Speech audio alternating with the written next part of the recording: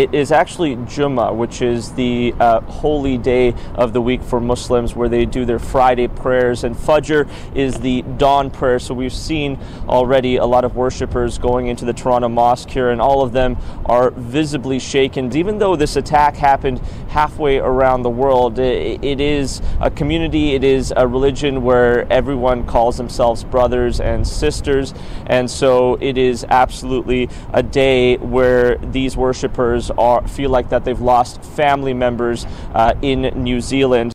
That is global reporter Camille Karamali reporting at a Toronto mosque after the news that 49 people were killed in Christchurch, New Zealand yesterday.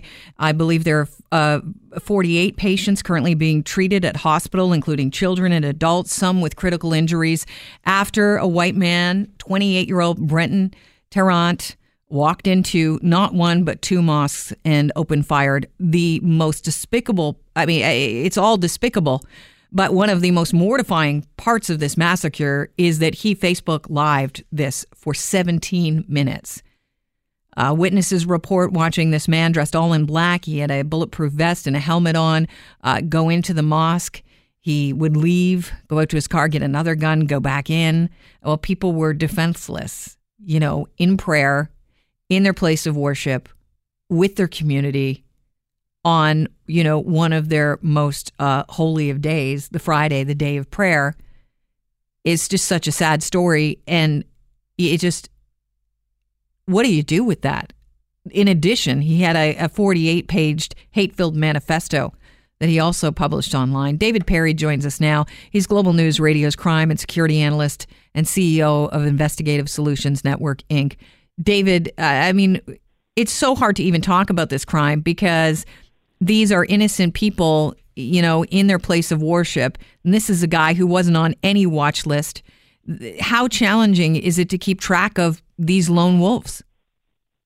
Well, it's very challenging. And in a lot of cases, obviously, including what happened in New Zealand, it's impossible to keep track of them all. And, everybody that I've spoken to so far today and everybody that I've heard in news reports is like you and they're like me. They're all grieving for this entire community. So this has had an impact not just on that beautiful country, but it's had quite an impact on the entire world. He said, inspired in part by Montreal mosque shooter Alexandre Bissonnette. How worried should we be about copycats in this situation? Well, it's one of those catch-22 situations where, at least from a law enforcement perspective, typically law enforcement, police officers, or intelligence services don't want to panic the public. But, we keep talking about it here in Canada, and we're like every other country around the world. We are a target.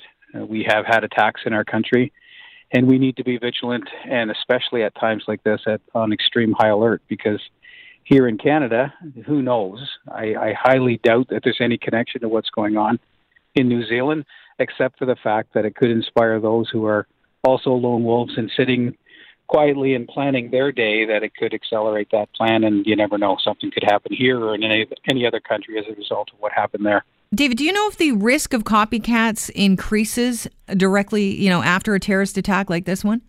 It does. Yeah, there's statistics to show that copycat behavior does increase, and it's not just in terrorist type attacks, but in other violent crimes as well. We've seen it before in serial offender cases and arson cases and all kinds of others where people have just thought, well, this is my way to get my day of infamy, if you will, and people will start doing some of the same things. So let's just hope that nothing else comes out of this, and that's not minimizing what's already happened. It's one of the worst attacks we've ever seen, and I just hope that they're far enough ahead, obviously coming in from behind, that they're far enough ahead today that they're potentially getting to anybody who may be complicit or involved with this individual in any way whatsoever. We're speaking with David Perry, Global News Radio's crime and security analyst. David, you mentioned extreme high alert. What exactly does that mean? Well, what we're seeing here already is reports of an increased police presence at mosques and in communities, where there's a large population of Muslim people. I think that the Muslim communities themselves are getting together and and watching out for each other. And I'm hearing some very warm stories about other members of the community who aren't necessarily Muslim, but they're supporting the Muslim community and coming forward and walking to stores and taking them shopping and taking them to places where they need to go so that they don't feel alone. So I think it's... Wow. Escorting them. Escorting them, yes. So Amazing. I think it's a time of high alert and support. And, we all know this, and it sounds like rhetoric from time to time, but we all know this. We can never, ever stop fighting against terrorist attacks. We can never give in to it. We can never completely change our lives. But it's certainly, from a security perspective, is something that's ever evolving, and it's something that we have to try and stay ahead of as best we can. And we're seeing that here in Canada. I mean, just look at the changes we've seen in Canada, and it's only the last 5 to 10 years we've seen significant security changes in our country. And I think we're going to continue to see those, and we're going to start looking like countries that were unfortunately impacted by terrorist activity long before we were. You mentioned police presence. Does that actually mean securing places of worship, mosques in Canada? And what would that look like?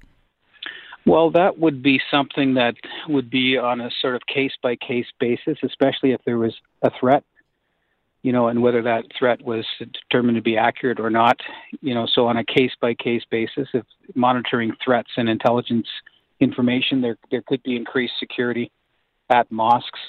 I actually see a time where private security is going to have to step in and assist the police with these kinds of endeavors because the police don't have the resources to have armed officers in front of every mosque in Canada. So there may be a time where we're starting to address our security details and in fact, changing all of the training and having security up to a level where perhaps they're armed and they're protecting mosques for the community. So that could be happening sometime in the future. I hope it doesn't get to that point, but that's something that could happen in the future. And just having officers far more vigilant and patrolling the mosques in their own patrol areas, their own communities that they're policing. I heard something about the York Regional Helicopter flying over some mosques today up in that community and so on. All of those kinds of things to, number one, be vigilant, and number two, to show the community that everybody supports them. It's a devastating story. It was a horrific massacre. One of the most appalling parts of this is the social media component. He filmed the whole event, Facebooked it live for 17 minutes. It was streamed live. Did this shooter, and people call him a terrorist, and I think rightfully so, has he just taken terrorism to the next level? Is that a worry to you? Well, I think he has. And, forget the video just for a moment. It's just the brutality and the absolute innocence of his attack. I just can't imagine a bigger insult or an attack on a country, on a community, than to go into a place of worship where innocent people gather with their families in prayer, totally defenseless, unable to even escape. And, the only term, and I apologize for the term, is that it was just a slaughter. These poor people were trapped inside their mosque, and he could reload. He could go back out and get more weaponry and come back in and continue his attack on these people. It's the absolute worst case scenario. So who knows, someday in some mosques, and I'm not trying to say that this is the way to go, right? But there could become a time where in places that are high targets, like mosques, there could be an armed security force present to at least thwart an attack like this, or to minimize the impact. And it's sad that we have to think that way today. And I'm just going to be blunt, as a former police officer, at times like this, and there are many times when I find myself in this situation, I wish that I was able to carry my service revolver, because I'm trained and I would react, and every retired police officer that I know would do the same. But I don't think we're there. I don't know if this country is ready for something like that, but I couldn't imagine being in that position and not being able to act and defend that community. Well, New Zealand, Christchurch was not ready for something like that. They couldn't even conceive of something so horrific going down in their home, let alone places of worship. Jacinda Ardern is the Prime Minister of New Zealand. She said something really interesting. I want to play it for you. This is why she says they were targeted. We, New Zealand, we were not a target because we are a safe harbour for those who hate. We were not chosen for this act of violence because we condone racism. because we're an enclave for extremism.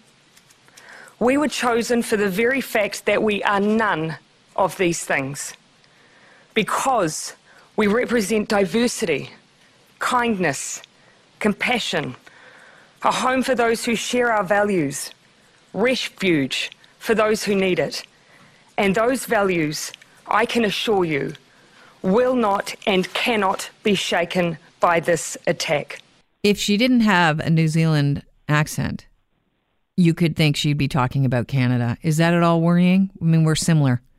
That's very worrying. I've been in and out of New Zealand several times over the last 2 years on business, and that's my take on that beautiful country. And it, other than some geographical differences, I always felt that culturally it felt like Canada, and I don't disagree with you. And in fact, we could take that and repeat and play it throughout Canada. Unfortunately, when we are the target of the next terrorist attack, and it would fit very well here. David, I want to thank you for your time today. Thank you. Anytime. David Perry, Global News Radio's crime and security analyst, talking about the horrific massacre is the only way you can describe it. 49 people wounded in the shootings, or killed in the shootings in New Zealand at the mosques in Christchurch, and also 48 patients currently being treated for injuries, many of them critical.